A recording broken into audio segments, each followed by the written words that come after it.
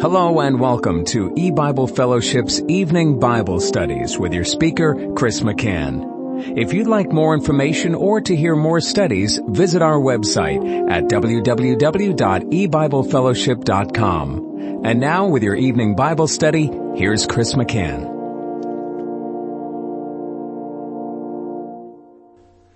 Good evening and welcome to E-Bible Fellowship's Bible study in the book of Revelation. Tonight is study number 10 of Revelation chapter 11. And we're going to be reading verses 9 through 11. Revelation 11 beginning in verse 9. And they of the people and kindreds and tongues and nations shall see their dead bodies 3 days and a half, and shall not suffer their dead bodies to be put in graves. And they that dwell upon the earth shall rejoice over them, and make merry, and shall send gifts one to another, because these two prophets tormented them that dwelt on the earth. And after 3 days and a half, the Spirit of life from God entered into them, and they stood upon their feet, and great fear fell upon them which saw them. Well, we're moving on in our study of the book of Revelation as a whole, and into Revelation chapter 11. Revelation 11 that has much to say, as other places in the book of Revelation do also, about our modern day, the time of the Great Tribulation, the end of the Great Tribulation. And here in verses 7 and 8, when the two witnesses finish their testimony and the beast kills them, overcomes them and kills them, he's victorious over them, as God has given him the victory. Their dead bodies, that Greek word patoma, that points to a carcass or a corpse without a head, because Christ has departed from the church, leaving behind his word, but without his spirit it is like a corpse, and leaving behind his people for a time who remain in the churches, the true believers at that point, at the beginning of the judgment on the churches, the beginning of the Great Tribulation, were not informed. They were not aware that the church age had ended. And so they also identify with the law and the prophets, the two witnesses, Moses and Elijah, that remained in a dead church. The moment Jesus left the church died, and it has remained dead. All churches in the world are dead spiritually. They have no life. It doesn't matter how many members they have. It doesn't matter how big the church building is. It doesn't matter what their mission projects are and how many people respond to an altar call. None of that matters. None of that is evidence of life. Life comes through the Word of God, by the Spirit of God, as God opens the ears of the dead and he gives a new heart and a new spirit. And that cannot happen because the Holy Spirit has left. And therefore, despite the preaching, despite the sermons and the teaching of the elders, it lacks the most important thing, and that is the power of God. And so no one has been saved since the two witnesses were killed and God left the church. No one at all in any church in the world has been saved since that point. Okay, now we're going to read verse 9. And they of the people and kindreds and tongues and nations shall see their dead bodies 3 days and a half, and shall not suffer their dead bodies to be put in graves. So God is saying that the two witnesses are dead, and that there are people who will see this. And he uses 4 nouns to describe the people. That first, they of the people and kindreds and tongues and nations. 4 groups that are basically all describing the same. It's talking about the people of the world. The people of the world will have a special vantage point, or the death of the two witnesses, to put it a better way, will impact the people of the world in a significant way, in a personal way, for this 3.5 day period that the two witnesses are lying dead in the street. Now let's look at the four groups mentioned: people, kindred, tongues, and nations. Turn back to Revelation 7, and it says in verse 9, "After this I beheld, and lo, a great multitude, which no man could number, of all nations and kindreds and people and tongues, stood before the throne and before the Lamb, clothed with white robes and palms in their hands." And a little further down in verse 13, the question's asked about them, and then verse 14 gives the answer.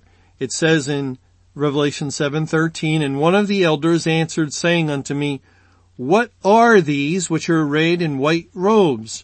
And whence came they?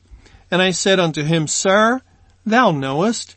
And he said to me, These are they which came out of great tribulation, and have washed their robes and made them white in the blood of the Lamb."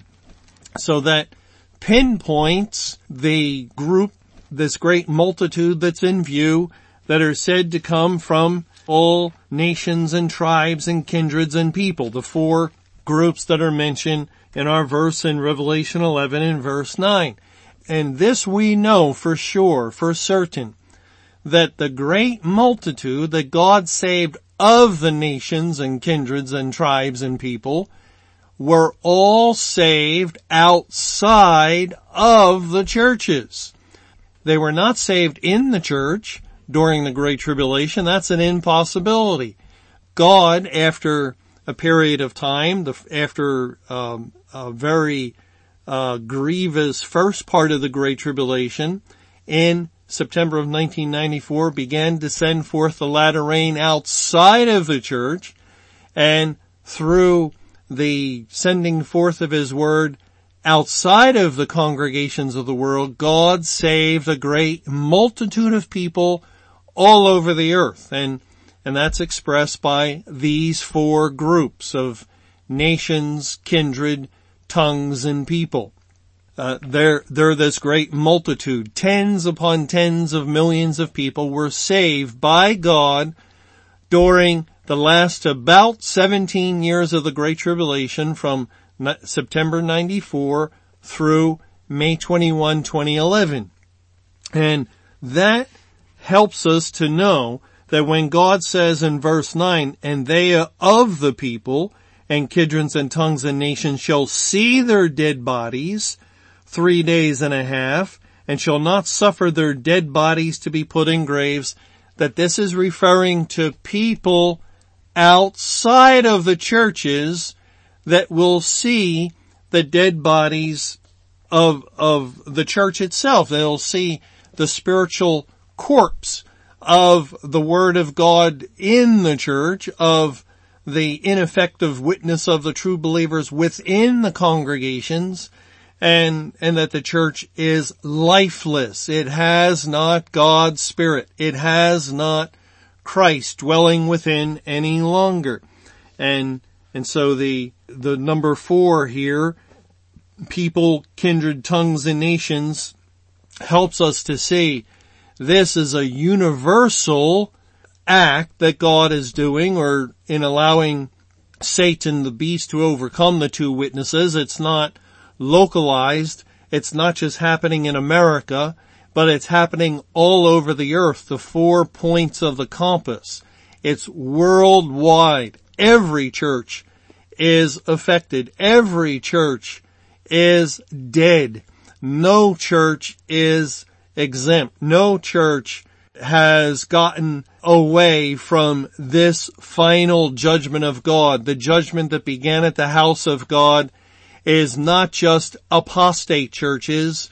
It is the Reformed churches. It's the churches that give appearance of being faithful, independent churches, house churches, any kind of church. If it is a church, it comes under the judgment of God.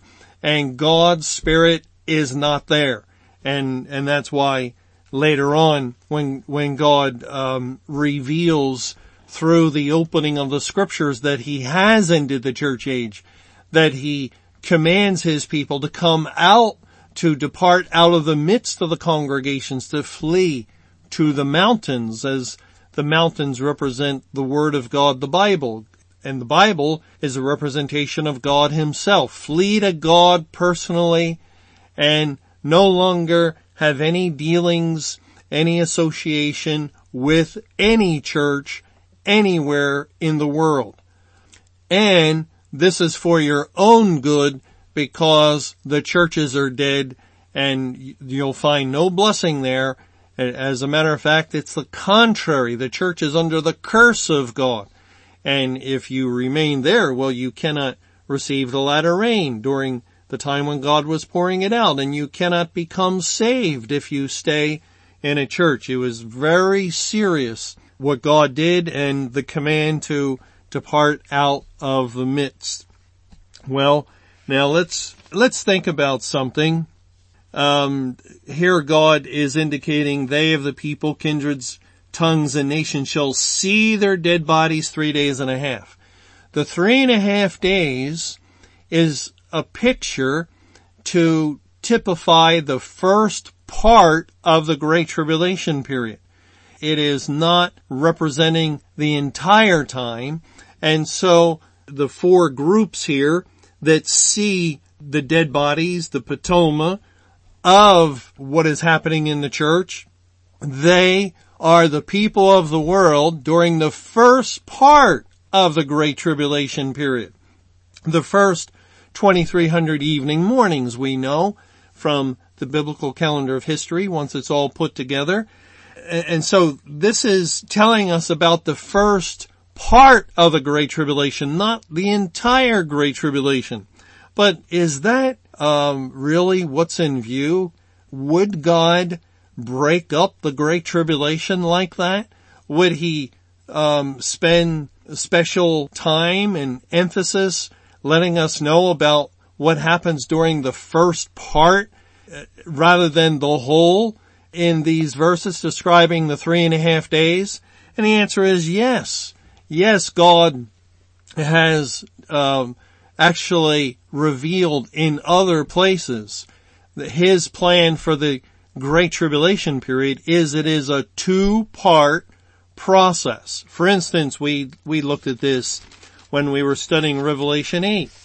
In verse 1, it says, and when He had opened the 7th seal. Now remember, there was that book, the Bible, that had 7 seals, and when you take off the first seal, well, it's still sealed. If you take off seal number 2, 3, 4, 5, 6, it still has a seal, and it's still sealed. But once you remove the 7th, after removing the first 6, now all 7 are off, then it's an open book. And that happened at the beginning of the Great Tribulation period, which began the time of the end. As Daniel was told, seal up the word, O Daniel, until the time of the end.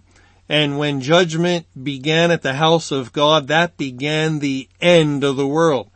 That began the final judgment, which it appears it was God's plan to judge mankind, church and world, for a combined 10,000 days. And so once the 7 seals were off at the very beginning of the Great Tribulation, God opened up the Scriptures. And the Great Tribulation period, He refers to as being 1 hour in length in Revelation 17 and Revelation 18. The Great Tribulation is typified as 1 full hour. Now Revelation 8:1 says when He had opened the 7th seal, and that would lock in the time as May 21, 1988, the beginning of the end, the beginning of the Great Tribulation, when now the Bible is an open book. There was silence in heaven about the space of half an hour.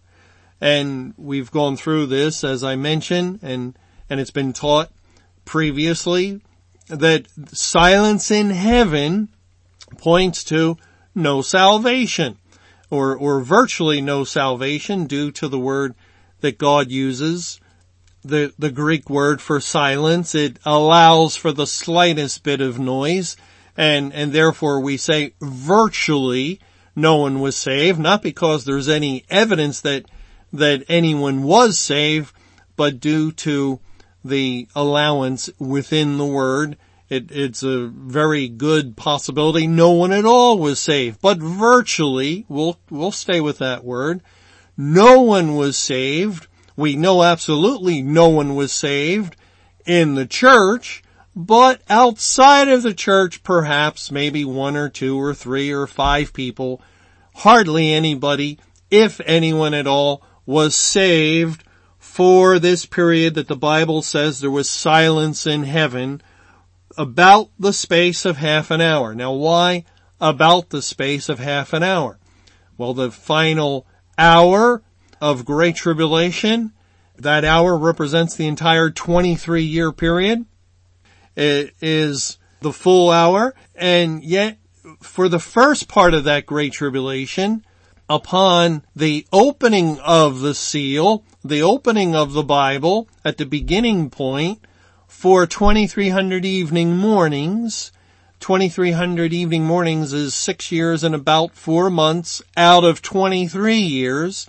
So it's not half an hour. It's not half of the 23 years. It's not half of the Great Tribulation, but it's a portion of that whole that God is saying virtually no one was being saved. And that is where the impact upon the people of the world comes in, because God was utilizing the 2 witnesses within the churches and congregations for almost 2 millennium, for 1955 years. That is how there was blessing. That is how salvation came, and God was saving in the churches, and he could save outside the church through the hearing of his word also, if he so chose, but primarily he was saving through the churches. And then that witness ended, and now there was no witness, no Spirit of God working within his people, within the congregations. Even the missions were affected. It wasn't just the church that remained back at home, but if that church sent missionaries to India, or missionaries to Africa, or missionaries to China, or wherever they sent them, that mission field also was affected, so that no one was being saved there either. And so the first part of the Great Tribulation, that first 6 years and about 4 months, from May 21, 1988 through September 7th, 1994. That is a long period of time for the world. And it is during that period the 2 witnesses are dead, and God has not raised up any other program of evangelization. He has not yet raised up any witness of the word to go forth into the world outside of the churches. He'll never again use the churches, but it's not yet time for the pouring out of the latter rain. It's not yet time for the second Jubilee. And it's amazing how 2300 days after the end of the church age, when we come to September 7th in 1994, that is the first day of the Hebrew 7th month in a Jubilee year. 1994 is a Jubilee year. It's actually the 40th Jubilee period since 7 BC. It's exactly 2,000 years from 7 BC. And in that Jubilee year, on the first day of the 7th month, a special trumpet sounds to signal the Jubilee. And then God begins at that point, and from that point on, to rain the gospel upon the nations and people and kindreds and tongues, to save that great multitude, and also to set the captives free, as that is the significance of the Jubilee. This is the second Jubilee period, a very short little season, the end of the Great Tribulation, in which God will do the saving. But there is that period where everything just appears wrong and terrible. Satan appears victorious. Look at Revelation 13. In Revelation 13, it says in verse 1, "And I stood upon the sand of the sea, and saw a beast rise up out of the sea, having 7 heads and 10 horns, and upon his horns 10 crowns, and upon his heads the name of blasphemy. And the beast which I saw was like unto a leopard, and his feet were as the feet of a bear, and his mouth as the mouth of a lion. And the dragon gave him his power and his seat and great authority. And I saw one of his heads as it were wounded to death, and his deadly wound was healed." Satan took a death blow at the cross in 33 AD when he was sent into the bottomless pit, that spiritual binding upon him that continued for that 1955 years of the church age. But upon his loosing, when he ascends out of the pit and he kills the 2 witnesses, now it's as though that deadly wound was healed. It is the work of Christ on the cross of none effect concerning Satan any longer. Well, it's easy to think that. Now look at the language of the world following this, and all the world wondered after the beast. You know, the world has eyes. They can see what's happening in the world. They can see what's happening in the church. They know that the church was where the Bible was. It was the holy place, therefore. They realize that the church should be representative of God. And they had a certain respect for ministers of the gospel throughout the period of the church age. They had a certain respect for the child of God who lived according to the word of God. If they were drinking and a pastor was coming by, they would hide the beer or the alcohol. They would watch their language and so forth. But now the world also recognizes somehow there has been a change. Something has happened.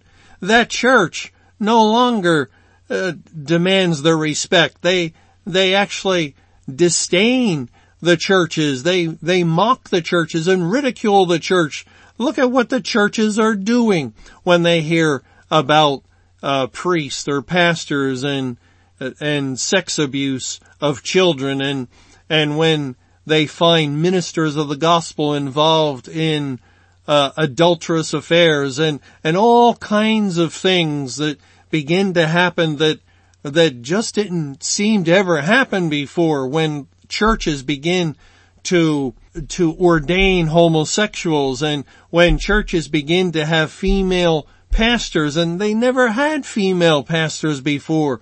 And just these are things that we may not think the world could discern or understand, but they saw it. They saw it, and it was God's will that they see these things. They recognize this church is not the church of old. There is something wrong with this church. And on the other hand, look at Satan. Look at the power of the beast. Look at the promiscuity. Look at all of the crime and murder and how sin is multiplying. Look at what is happening on television. Look at the news reports, and it's just everywhere. Certainly it appears that Satan has won, that sin and evil and wicked doing are victorious. And the world wondered after the beast. And verse 4, and they worshiped the dragon which gave power unto the beast, and they worshiped the beast, saying, who is like unto the beast? who is able to make war with him? Well, it implied in that, as we had thought, that Christ was the one able. Christ is the one able to overcome him. And yet now it doesn't appear that way. Now, as they see churches overcome by lies and falsehoods and deceit by Satan, it appears that the beast is actually the winner. And then in verse 5, and there was given unto him a mouth, speaking great things and blasphemies, and power was given unto him to continue 42 months. And he opened his mouth in blasphemy against God, to blaspheme his name and his tabernacle, and them that dwell in heaven. And it was given unto him to make war with the saints, and to overcome them. And power was given him over all kindreds and tongues and nations. And there's 3 out of the 4 groups that we have in our verse in Revelation 11. And God is just mentioning 3 to indicate this is his purpose. This is all according to the will of God, that he is the one that ultimately is behind the loosing of Satan. Satan could do nothing. Christ has the key of the bottomless pit. Christ opened the pit.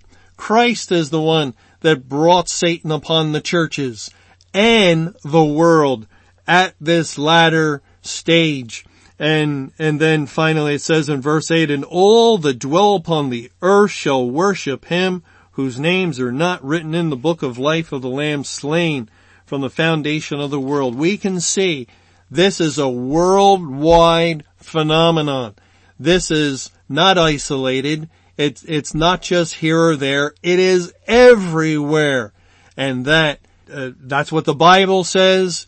And that is our own personal experience. We can refer to our personal experience as long as it is in agreement with the Bible. Yes, we look at the church and we see the devastation, the spiritual destruction. We look at the world and we can't believe it. Anyone who was alive just a few decades ago would have to admit something just terrible and awful and unbelievable almost has happened to all the world. The world has gone mad in sin. It has been given over to all sorts of wickedness. The reports we hear, how can these things be and be so common?